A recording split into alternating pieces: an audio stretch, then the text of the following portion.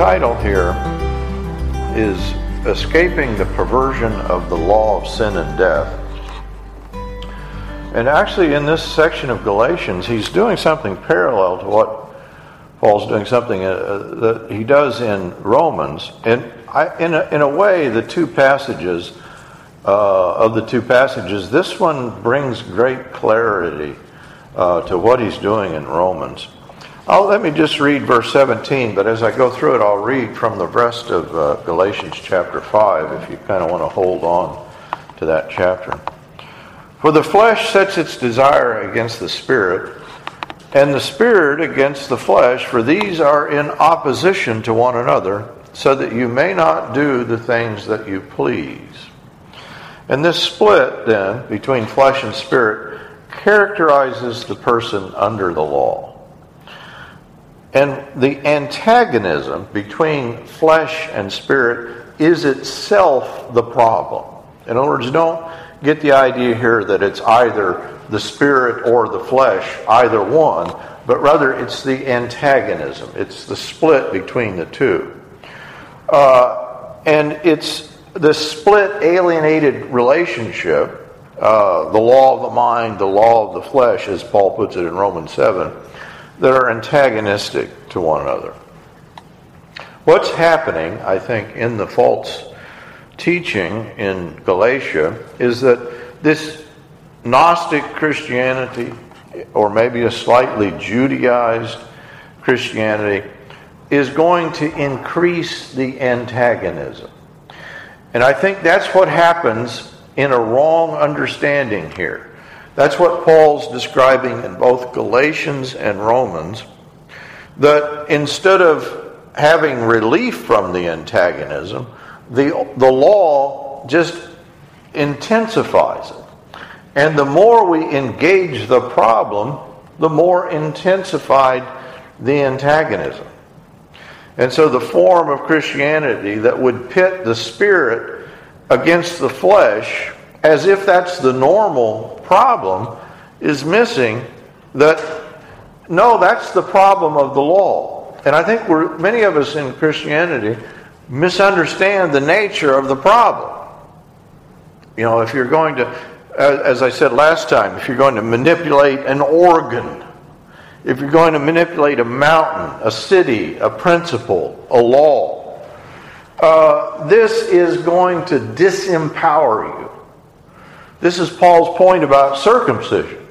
You know, the Judaizers are saying, why don't you get circumcised? And Paul says, just cut the whole thing off.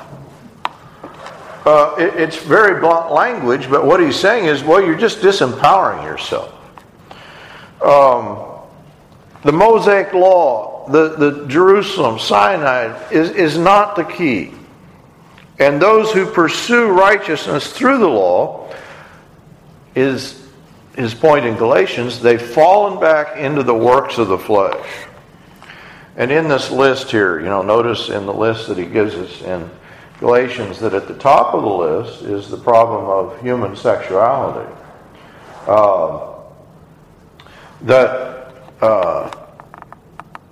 Think here of the sexual failing is the human failing. In some way, that's very much marks the problem today, doesn't it? But I think that in a kind of perverse Christianity, this comes out. Think of Jimmy Swaggart or the Bakers, or just one scandal after another. Why is that always the failure? Well, I think the precise problem is that there is a poor theology, there's a bad theology that's given rise to this perverse Christianity that's misunderstanding the problem. And so if we misunderstand the problem, we're going to fall back into the same kind of perversion. It's a Christianity focused on a kind of Gnostic or going to heaven when you die, and it remains infatuated with the sins of the flesh. So a preaching that is weighed down with a kind of legalistic moralism, in fact, may betray a fascination with the imagined enjoyment. Just think of Jimmy Swaggart all sweaty and up there preaching against those evil homosexuals and And then he's going out and doing the same thing. The idea is that there is a kind of focus on this transgressive pleasure that I think they're misunderstanding. The preacher or the teacher focused on these terrible sins may betray his notion that these others, these playboy types, these homosexuals, or these whatever he's talking about, there's often a kind of imagined idea. Oh, they're grabbing all the gusto, and so there's a misunderstanding that is a perverse underside to law keeping, and that's what Paul is warning about. The Pharisees weigh men down, and they weigh men down in a way that's pleasurable to them. Think of the prostitute, before the two prostitutes before Solomon. They each want the baby. The prostitute that is following the law, when Solomon says, let's cut the baby in two. She's following the letter of the law in a very perverse way. You remember, did you read Shakespeare, Shylock? That he wants his pound of flesh. It's a very anti-Semitic sort of play, but the point is well taken. That there is a perverse underside. There's a perverse pleasure in extracting the pound of flesh through the works of the law. Think of Nazi death camp guards. Do you think they enjoyed their work of torture and murder? I think they did. They enjoyed the perverse underside of the law. Think of anyone that is a strict law keeper, and what they're doing is what Jesus says, you're weighing men down with burdens that you yourself cannot carry. And it offers then the perverse manipulation and oppression of other people. We just saw a movie. It's called Loving, and it's about the first interracial couple that was in, where was it? Alabama? Virginia. And they get married and it's illegal, but of course the thing about the local police is they enjoy, just the eager enjoyment of enforcing the law and putting Mrs. Loving in jail. And think, I had a sort of silly military career. I was in 90 days, so I was a chaplain. But we kind of did pretend military. And we even did the pretend, we marched and we would sing the songs. And even with the chaplains, the songs that they would have us sing, David knows this well, he's an old military guy. The songs we would sing, there was always a kind of perverseness to them. Even the chaplains, they would have us sing these songs. That there is this underside to the law, the underside to a kind of institution that follows the law. Those who most readily inflict pain on others with the backing of institutions, whatever those institutions are, they may experience extreme levels of pleasure in doing that. The smile on the face who it is irresistible as they inflict the worst sorts of pain on people because they have the backing of knowing they are in the right. That's in quotation marks, right? So the problem Paul struggles is with how to avoid the trap of perversion of the law. A law that generates its own transgression. A law that is transgressive, in fact, in the keeping. And that's the way that Paul is presenting the law. It's generating a kind of transgressive desire. The law says you shall not covet. But in the very command is already the rise, it gives rise to covetousness. There is a bind that is put upon us, and the only way out of this bind, I think we've got to see the problem and how pervasive the problem is And I think that's what Paul is doing in both Romans and Galatians. The only way out of the problem is to completely reconstitute the human subject. You shall not covet, it creates what it prescribes. Bonhoeffer puts it in this way, and let me explain the quote after I say it. Man at his origin knows only one thing, God. It is only in the unity of his knowledge of God that he knows of other men, of things, and of himself. What Bonhoeffer is describing is the original relationship to God is the way that Adam and Eve understood the world. And the fall is the sense in which they are going to be the arbiters of their own ethic, their own knowing. They're going to become the center of their ethic. And that's what the law is doing. I think even, the prohibition in the garden, the prohibition in Exodus, that what the law is doing is showing our perverse orientation to the law, in which we would even take the law of God and make it our own. Imagine that there's life in the law. The knowledge of good and evil is an alternative knowing and an alternative being, way to know God. Instead of knowing himself in the origin of God, Bonhoeffer says, he must know himself as an origin. I think that's the predicament. That's the problem. That is, instead of seeing things in and through the lens of God or the reconstituted understanding through Christ, the idea is that we are the arbiters. And the point here, Paul, says that neither male nor female, slave nor free, there is a new way of doing identity in which it's not this self-binding, oppositional way of doing identity, but all of these things, gender, marriage, birth, family, they're lifted up and they're rightly understood against the larger story of the marriage between Christ and the church.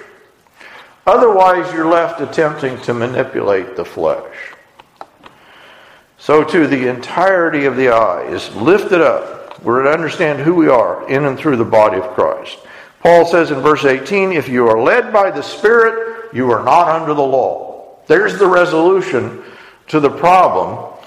And he wants the Galatians to avoid what he calls the works of the flesh. In other words, he's not giving them a moralistic kind of sermon here, but he calls them to the fruit of the Spirit. And this is very much different than a kind of moralistic exhortation, but it's an argument about the law and about how, though the law is God's law, it cannot give the thing to which it points. And about how, nevertheless, those who discover that to which it points are in line with what the law intended, they are still not the possessors of the thing that it points to. In other words, the Jews are good Jews. They're keepers of the law, but the law has not delivered them from sin and death. And that's the whole point of the law. The law disempowers. It emasculates. It does not bring about the circumcision of the heart. Paul says in 2:19, remember, for through the law I died to the law, so that I might live to Christ, that I might live to God. I have been crucified with Christ, and it is no longer I who live, but Christ lives in me. So what is the precise dynamic that is undone in this death of the I? Paul says the flesh sets its desire against the Spirit, and the Spirit against the flesh. These are in opposition to one another, so that you may do the things that you not do the things that you please. This sounds so much like Romans 7, doesn't it? But if you are led by the Spirit, you are not under the law. That is, if you're truly led by the Spirit, you get out of this antagonistic relationship. It's not a moralistic or a legalistic control of the body. We just try all the harder. I don't think that's what he's describing. Rather, that's disempowering. Paul is describing an exchange of one sort of human subject for another. This is called conversion. This is called new birth. This is called baptism. One passes from an antagonistic self-relation in which spirit and flesh are no longer pitted against one another. And so the I, he says, I have been... What's the I that can be crucified or put to death in baptism? Apparently it's a construct of sin and a subject of the law, and it's not truly part of our essence. It's this antagonistic self-relation, I think, that is undone in the death of the I at baptism.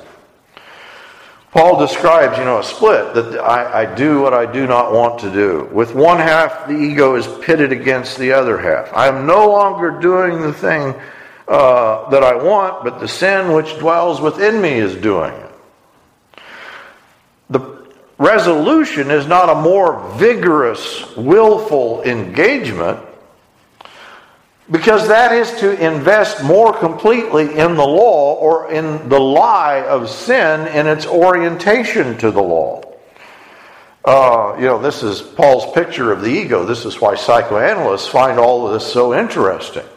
Because this is precisely what Freud discovers. That as man becomes more moralistic, he even has a name for it. He calls, the moral masochism. As we become more moralistic, we become more destructive. Isn't that interesting? That Freud names a disease, a sickness. I believe after what Paul is describing. And of course, in both instances, the idea is if we invest more energetically in this antagonism, that's to invest in the lie. Paul says the deeds of the flesh are evident. Immorality, impurity, sensuality, idolatry, sorcery, enmity, strife. Listen to the language here. It's all about antagonism. It's all about a kind of deception. Idolatry, sorcery, outbursts of anger, disputes, dissensions, factions. It's all about dividedness, envying, drunkenness, carousing. And things like these of which I forewarn you, that those who practice such things, they will not inherit the kingdom of God. Why? Because you haven't inherited the kingdom of God. You're not in the kingdom of God. You've fallen short. And so what Paul is describing is the fruits of the flesh. They're characterized by this strife, this antagonism, that is the natural fruit of this I that is still alive and needs to be put to death. Put to death the I, Paul says.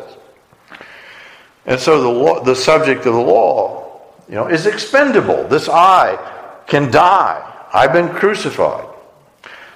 Therefore, my brethren, Paul says a very, very similar passage in Romans 7:4. Therefore, my brethren, you also were made to die to the law through the body of Christ. So what's Paul's resolution? He doesn't say, more vigorously engage in a moralistic understanding. No, Paul says, die to the law. Change up your subjectivity. I have been crucified with Christ. He says in Romans, you've been joined to another, to him who was raised from the dead. You begin to live out the resurrection life. So the picture in both Galatians and Romans is that being joined to Christ suspends or does away with this antagonistic relation. In the love relationship of Christ, and this is what he describes next, the fruits of the Spirit take over. And listen to the fruits of the Spirit. They're characterized by harmony. They're characterized by fellowship, by union, love, joy, peace, patience, kindness, goodness, faithfulness, gentleness, self-control. And then look at the last line here. Against such things there is no law. Paul means this literally. The law is suspended. The law does not apply where these things are practiced. In 2:20, those who belong to the Messiah, they've crucified the flesh with its passions and desires. So it's not that through strenuous self-effort they're able to do good. Rather, deceitful desire has been exposed and defeated in Christ, and there's a new subject. And Paul says, put on the fruits of the Spirit. Let us keep in step with the Spirit, 5:25. So just as, we often get this wrong. I like our song. I Come to the Garden Alone. It was one of my favorite songs as a child. I'm a little ashamed to tell this story, but when I was about 16, I got all the farm boys in Kansas together and I started my own church. And I got hymnals from the church and I handed them out and I made all the boys sing. And we'd all sing, I come to the garden alone. And I think that I had a wrong understanding of this. And I think there's a kind of wrong understanding in a lot of Christianity.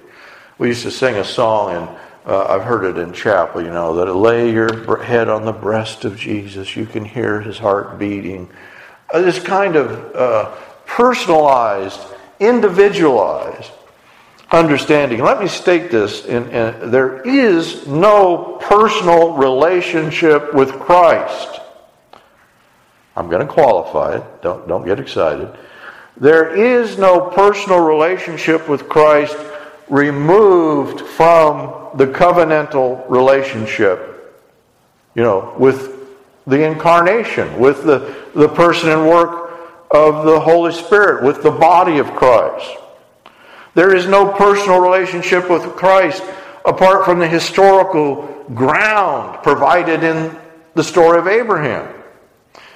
Relationship in its modern conception, and I think this is our problem with the fruits of the Spirit, we're missing the fact that these are not fruits that, I just go around, I walk into the garden alone, me and Jesus. I have love and joy and peace all by myself. Now, if somebody else comes into the garden, I may have a problem. But that's precisely where we need the fruits of the Spirit. Right? In relationship, in the body of Christ. So there is no personal relationship with Christ apart from the historical work of Christ and the Word of Christ. And so Gnostic or like notions of a kind of ecstatic communion devoid of history, devoid of other people, of content, I think continually bubble up. I want to lay my head on your chest and hear your heart beat for me, oh Jesus. That's the quote. I think that the way that we hear the heartbeat of Jesus is in and through the Word of Scripture, in and through the relationship of the fellowship of the saints. And I don't in any way mean to take away from our time with Christ and our private time. I don't mean to say that's not true. But what I'm saying is, yes, but you need to have that in conjunction with the fellowship. And so we need to balance those two things. The fruits of the Spirit are relational in both the giving and receiving. We enjoy the fruits of the Spirit in community. So a kind of ahistorical, disembodied spirituality. Those notions of relationship, those notions of love are worthless. They're worse than worthless. They're harmful. Because that's precisely the false teaching, I think, that Paul is combating. A Christianity focused on my personal relationship with Jesus, devoid of the embodied reality of the community of the saints, is Gnosticism. John will call it the Antichrist. It's a disembodied notion that serves to describe the problem more than to address it. Our problem is not that we can't, in some way be alone, but our problem is we can't be with other people. Now, I do think that, in fact, both are a problem. But the way that you're alone successfully is if you can be with other people. And the way that you can be with other people successfully is the idea, yes, that I understand this is a personal thing. And so we need both. And so to focus simply on the individualistic, the personal, to the exclusion of the corporate and the embodied, is to return to the antagonism, I think, between body and spirit, which characterizes life under the law. This is the whole point of agape love. This is what Jesus is working out in the Gospels. It's not really, there are the love commandments in the Old Testament, but they're really not central, and Jesus takes them and makes them central. And he develops the understanding of his own going up to Jerusalem to die on behalf of his friends. His love is a self-sacrificial love for others. Agape love has to do with a practical, embodied concern for other people. Jesus' teaching, when he washes the disciples' feet, is to be the servant of all. And the church's earthly concern, think of Acts, is with the distribution of food and the finances of the widows. According to Christian tradition, this is the work of the Holy Spirit. This is what Paul is describing. The Holy Spirit is the one who makes us, who indwells us, who writes God's law in our heart, who transforms us. It's by the Holy Spirit that we cry out, Abba, Father, that we're related to God, that we bear witness to Christ. The Holy Spirit leads us into all truth. Let me state it, and this is my conclusion. The Holy Spirit, as the Spirit of Christ, is specifically the Spirit who enables us to go on in the same way as Christ. The Holy Spirit is the one who enables us to have the self-sacrificial love of Christ. The Holy Spirit is the one who enables us to walk as Jesus walked. If we live by the Spirit, Paul says, let us walk by the Spirit. And so the faithfulness of Christ, this was our talk last time, is to be brought about by the power of the Spirit. And so throughout the passage, it's a move from the focus on the individual in isolation. The law isolates, to the realization of relatedness. We cry, Abba, Father. We take up the practices of the fruit of the Spirit, which bind us together. And against such there is no law. Let's sing our hymn.